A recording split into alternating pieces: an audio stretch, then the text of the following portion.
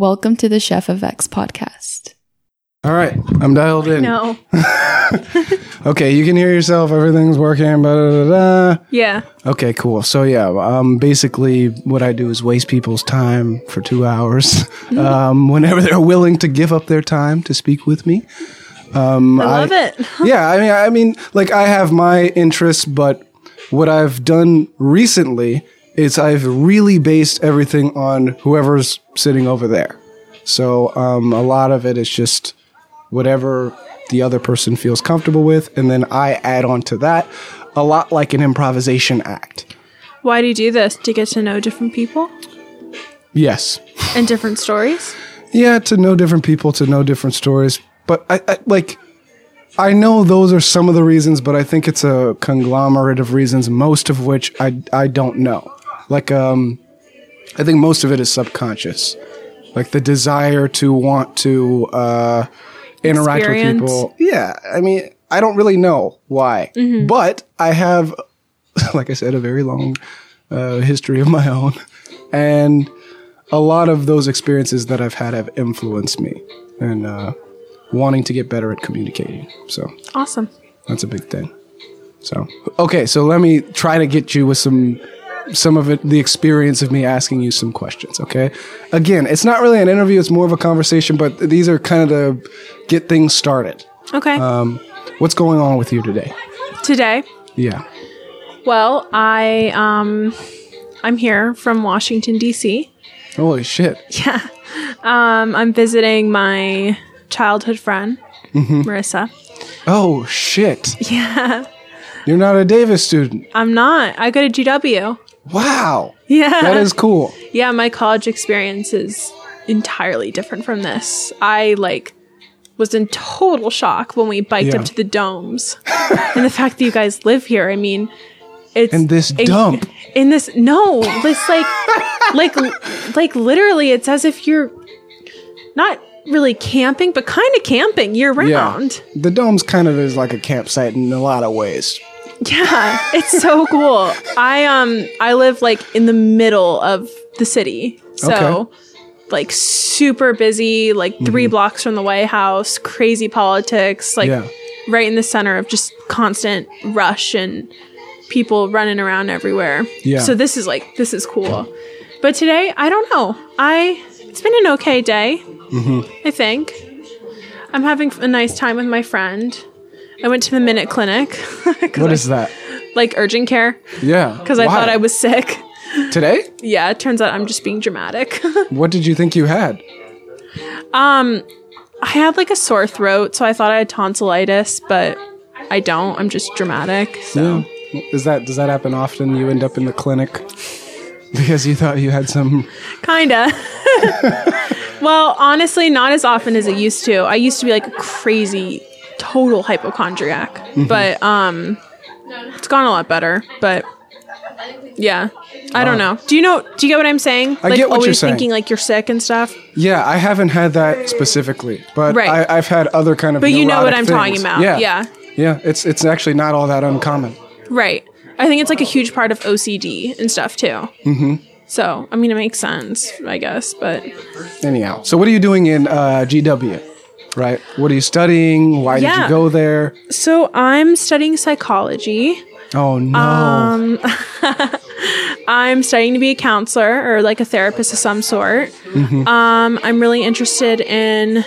I love little kids, but I also really like people who struggle with addiction. Yeah. So, I mean, I know those are two totally separate routes. So I haven't yet figured out if I want to go the more addiction route or working with young kids with behavioral issues. But yeah, kind of right now it's general and I'll figure it out. But I don't know. I'm born and raised in the DC area. I actually went away to college. Okay. In New Orleans. Okay. And I came back because I was not ready for college. For college or college in New Orleans specifically? I actually love New Orleans. I think it's just, I wasn't ready for college. Okay. I just was too anxious and... Too many visits to the ER. You thought you had a disease. somewhat. No, but I just like wasn't there yet, you know? Yeah. I just wasn't there yet. So I came back and took a gap year and started over somewhere closer to home. But I'm glad I did because, you know, I felt so much guilt for a while about like not leaving the nest or whatever. But Yeah, that's just normal dome stuff. That mosquito over there. Don't mind it. That's a part of the podcast. Good. It's the experience. But I've met, at this point in my life, I've met so many people who push me in like ways that I thought I wasn't able to be pushed before. And now like I'm going abroad this summer and like I love to travel. And like now kind of all I want to do is see the world. You know what I mean? Yeah. Where are you going? I'm going to Indonesia and Vietnam. Oh, wow. Yeah, I'm doing a 4-week global mental health program in Indonesia. And then my family's coming to visit for a week to travel around. And then I'm going to Vietnam for 2 weeks to meet up with some friends and just travel. Wow. That's cool. I'm so pumped. Yeah. I'm so excited. You're super ready now. Like you were you weren't ready the first time you went around, but then now it's almost like you're hyper aggressively pursuing these travel opportunities. Yeah, I think I just, I don't know. This sounds super like white girl and cliche, but like honestly for traveling, like it really is something like spiritual for me, if that makes sense. Like I love meeting new people and seeing the world, and like that's something that I think brings people together and like shows people that we're much more alike than we are different. Yeah. So I think it's important if you know you're able to travel to take advantage of it for sure. Yeah. It definitely gives you exposure. It's a lot harder to hate on someone or dismiss them if you understand that they're the same as you from direct experience. Well, also it gives you a sense of empathy to experience something. I mean, you know, not that you can experience like different issues or cultural, you know, issue, whatever, firsthand, but like at least you get a sense, like you see things that give you that new sense of empathy for people everywhere. Yeah. You know? And conditions are very different in different places. Oh, absolutely. Yeah. 100%. But it's good. You know, you have to be exposed to stuff like that or else you can't, A, you can't appreciate what you have, and B, you can't appreciate the world in general and those around you, you know? What are you studying at GW? Psychology. Yeah, psychology. Gotcha. I'm a sociology minor. Sociology leaves a bad taste in my mouth. Why? Because I'm a hater, basically. But I always wanted to be a math major, but something always went wrong, or I just listened to bad arguments. So now I'm an electrical engineering major. Okay. And as like a STEM major, I am a natural hater of the social sciences. And the reason is very simple. I don't think that the standards are as high for a lot of things. Yeah. When it comes to saying this is true, this is a fact. Right. As like, you know, experiments in physics. But also, I recognize that it's completely different. It's more like statistical. Right. Yeah. Well, I guess in stuff like sociology, psychology, I mean, you really can't. I actually like there's not like psychology one answer for anything. You know what I mean? It's just like much more abstract, I guess. Yeah. Yeah, it involves like groups of things and false positives and false negatives, and it's like you're never really going to be certain of things. Right. Yeah. But anyhow, I think it's interesting that those two interests you mentioned, right? Mm-hmm. Child development, it sounded like, and then addiction. To you, were you saying that the industry or like a career path wise they seem different, or are you saying from your perspective they seem different? Because to me they seem the same. Both. I mean, career path wise, they are different because career path wise. You know, working in a therapeutic setting with young kids, is just like a complete different mode of therapy than addiction work, right? Yeah. And like you work with a totally different population of people. Yeah. Totally a lot of the time issues. It's the people who didn't have the work as kids, it seems. Oh, for sure. Yeah. I mean, when you think about it, and like this is not in an offensive way at all, it's just like a huge component of addiction is mental health. Huge component. Like everyone, you know, I know you can't ever say like everyone or no one, but like I honestly believe basically everyone with addiction like has some sort of mental health issue. I mean, addiction alone is a mental health issue. That's tied to other mental health issues. Yeah. You know? So I'm sure a lot of those kids that grew up in destructive households or whatnot, and who, you know, they don't all turn into addicts by any means at all. But I'm saying, like, some of them, like, if they don't get the help they need, like, do look for it in other ways. You know what I mean? Yeah. And that's how addiction starts. Just from, like, using something to cope. Yeah.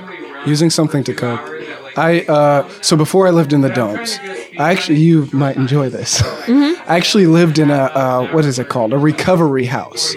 Now, personally, I never struggled with addiction.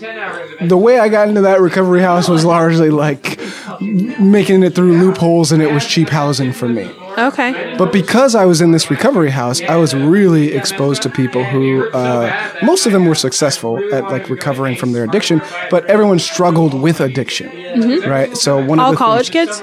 No, Young these were people? just regular people. Like, I think we had a guy living in the house who was like in his 60s. Oh, wow. Okay. Yeah, it was like just out in the normal world recovery house. Yeah. So one of the things that I was exposed to was AA meetings, and I want to know, for someone who's been educated in psychology and whatnot and interested in addiction, what do you think about the AA addiction is a disease model, or once an addict, always an addict model?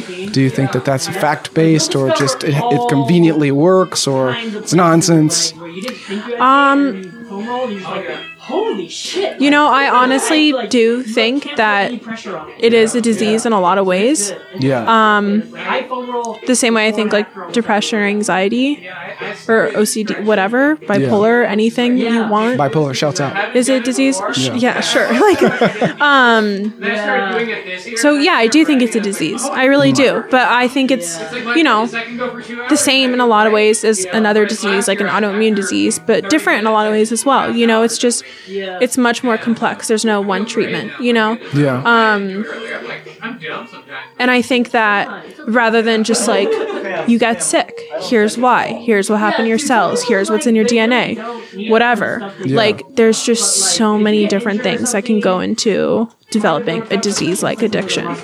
So it's not really black and white. And that's hard for people to accept and to understand too. Yeah. So it's just something much more Because I definitely like broad than that and complicated. But to answer your question, yeah, I do think it's a disease, and I do think you struggle for life. I mean, I'm a huge believer in like the law of attraction and like healing and stuff like that. So I think honestly you can be healed from anything, but I think part of that healing yourself is constantly working through those struggles. You know what I mean? I don't think it's just like a snap your fingers and you're recovered. Yeah. Habit forming is something that's difficult regardless of whether you're an addict or you have some kind of a mental illness or not. And habit forming seems to be a big part of the path to recovery. It's huge. And what most people don't know is that it only takes 3 days to break a physical habit. 3 days. Physically, you're not addicted to it, or it's not a habit in your body anymore. But it takes 21 days to break an emotional habit. And it takes 6 months to start a new habit. And for it to become like a habit. Right. Like a habit. You know what I mean? A habit. A habit. Like you can do something consistently for 2 months, but like for it to be a habit, 6 months of consistency. But yeah, I don't know. It's interesting. And it really just shows that like your emotional attachment is, at least can be, so much stronger than physical attachment. Yeah. In many things. Do you ever think about artificial intelligence and what that might mean about, the human mind? Do you think we're ever going to be able to replicate the human mind in a machine? Or what do you think of the relationship between psychology and AI? I just want to be clear, when you're asking that, do you mean like literally replicating the human brain, like a robot almost able to think like we do and whatnot? Like, I guess so. I mean, so one of the fuzzy pieces is, what if the outputs are the same, but the way that it's arriving at those outputs are different? Then does that count? So kind of like, if it looks like a duck and quacks like a duck, is it a duck, even if it's an AI? right. So I would say for now, just that it can have all the same human functions and a human wouldn't be able to tell the difference. So like the Turing test. And you're asking me like, well then if no one can really tell the difference, it does the same things, is it a human? No, just do you think we're ever going to get there first? I guess maybe that's what I'm getting at as a final thing. But Do I think we're ever going to get there? or do you basically is there something I special about the human mind? Yeah, I think we're not ever going to get there. I think we can get close, and I think we can maybe like down the line in the future develop sciences or structures that can act as humans and be perceived as human behaviors or characteristics. But no, I don't think it's possible. And I guess to go further, I really think each human mind is so unique that there's just no possible way that something alive and so lifelike can be replicated to something that's not conscious. And like, again, not to get all like What is consciousness? mumbo jumbo, but like I really think a huge part of your mind and your being is like your spirit is like spirituality. And so that can't be replicated. Yeah. Even Right. if the robots go to church, that's not the same thing. No.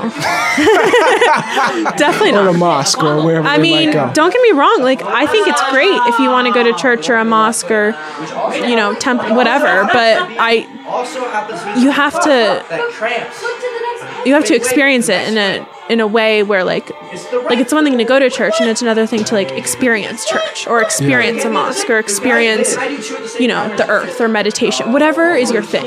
Yeah. You know, to me, it's all the same. Like it's spirituality, and like it's different to experience it versus to kind of be given a structure where you can like manipulate and replicate it. Yeah. Does that make sense? Yeah, the experience is something that probably can't be replicated. Absolutely. Yeah. I mean, even if it could, at least to the outsider's perspective, it could seem like they're having that experience, but like inside, that's not their experience. Does that make sense? Yeah. Inside, there's nothing there. Sometimes I look in the mirror and think, inside, there's nothing there. Would you ever buy a self-driving car? I'm sorry? Would you ever buy a self-driving car? Wait, I don't Just think hit a so. button and let it drive you. Why not? What if the safety ratings are better than a human driver? If the safety ratings are better, then possibly, but I think there would be a huge aspect of like fear in it Yeah. because people need control. Yeah. You know, like I don't think a self-driving car would ever be something that like, Also, did either of you try? well, maybe it would sell actually. Actually, yeah, like it totally could sell. I could see that. Let's revisit that in 20 years. Yeah. The children. You want to be a child psychologist half of the time at least, right? Yeah. I love kids. Is there anything that you feel triggered this? Like maybe you had a horrible childhood or something. You saw someone get slapped and then you felt bad for kids? You know, I actually have two little sisters and they're half sisters and they're much younger than me. So one is 13 and one's 7 and I'm 21. Okay. And the 7-year-old, I was basically like her second mother. Like our mother is amazing, but like our relationship, like with my sister and I, the baby, is so like motherly, childlike that I kind of feel like another mother figure to her. Does that make sense? Yeah. So I think, you know, she was born when I was 14, and since then, and you know, I even loved little kids before then, but since then, I think that's especially when it started to like grow. Like I love being around kids, you know? But I mean, if you want, be grateful for what you want. I don't know. I mean, I had a pretty good childhood in a lot of ways. There were definitely things that probably weren't good. Well, I know weren't great for like a young child, but that's just part of life, you know? Like things happen, and things happen to your parents, and things happen to you, and things happen to families as a whole. You know, not everyone's, This is too hot. I guess no one's childhood is completely perfect, you know? Right. So I don't know exactly what it is that made me love kids so much. I know my sisters have a huge part in it. my dad always loved kids. Like he's always been a goofball, and kind of growing up watching him like get all happy whenever he saw a baby. Like I would get so embarrassed when I was young, but like it's cute, you know? Yeah. And I think kind of growing up with in that, you know? I'm one of those people that hates on kids. I mean, a lot of college kids are that way. Right now, kids in my mind exist as like a financial Little burden. freaky creatures. Like somebody just take them to the dog park or something. Yeah, no. I mean, they are like little animals. Like Yeah, but I also don't have a lot of experiences in my day-to-day life dealing with kids, and when I do, usually I enjoy the experience. Oh yeah. So there's something about them. It's just so pure, you know? They're just so, I don't know. Like, I could go on and on. Like, they just see the world differently. Well, you took on a lot of responsibility, it seems like, earlier in your life dealing with children. And I think maybe for you, the realities of dealing with the kids it's solid in your mind, so that for you, it's easy to say the benefits outweigh the detriments. Whereas for someone like me, I don't really have much experience. So it's all in theory, like, oh, well, I mean, what's the cost of a kid? Right? Oh, yeah. And also, like, A, yeah, what's the cost? And B, like, I mean, don't get me wrong. Like, I have babies at like little 3-month-olds who will just scream and scream and scream and scream. And like, their scream is so annoying because they're like these little teeny blobs that just like don't know how to make real sounds yet. Yeah. I want to rip my freaking face off. I mean, like, yeah, they're a lot, you know, and I'm sure like if I'm ever a mother, like I'll experience like the love-hate relationship, but I don't know. I guess it's easy to say it's all roses when you're just like around kids, but don't really have like the full responsibility. Yeah. I mean, one of the basic rules of thumb that I go by when it comes to anything is you don't really know if you like it until you've been through the worst parts of it. Oh, yeah. Yeah, and then after that, you can say, okay, the benefits are better than the downsides. But if you're only experiencing the up and then you don't know the real cost of the downside, it might turn out, hey, even with these benefits, it's not worth it for me personally to go through with this, because everybody got to take, you know, everything is risky. And everyone has to decide, hey, this is my line. And also, everyone responds differently to different things. You know, you saw your dad respond differently. Maybe it embarrassed you, but obviously there was a lot of joy in seeing kids. Not everybody has that. Oh, absolutely. For sure. Okay. You want to wrap things up? Yeah. It is time for the most important question in the universe. Are you ready? Yeah. Duck or jump? Jump. That's right. Thank you for your time. Thank you.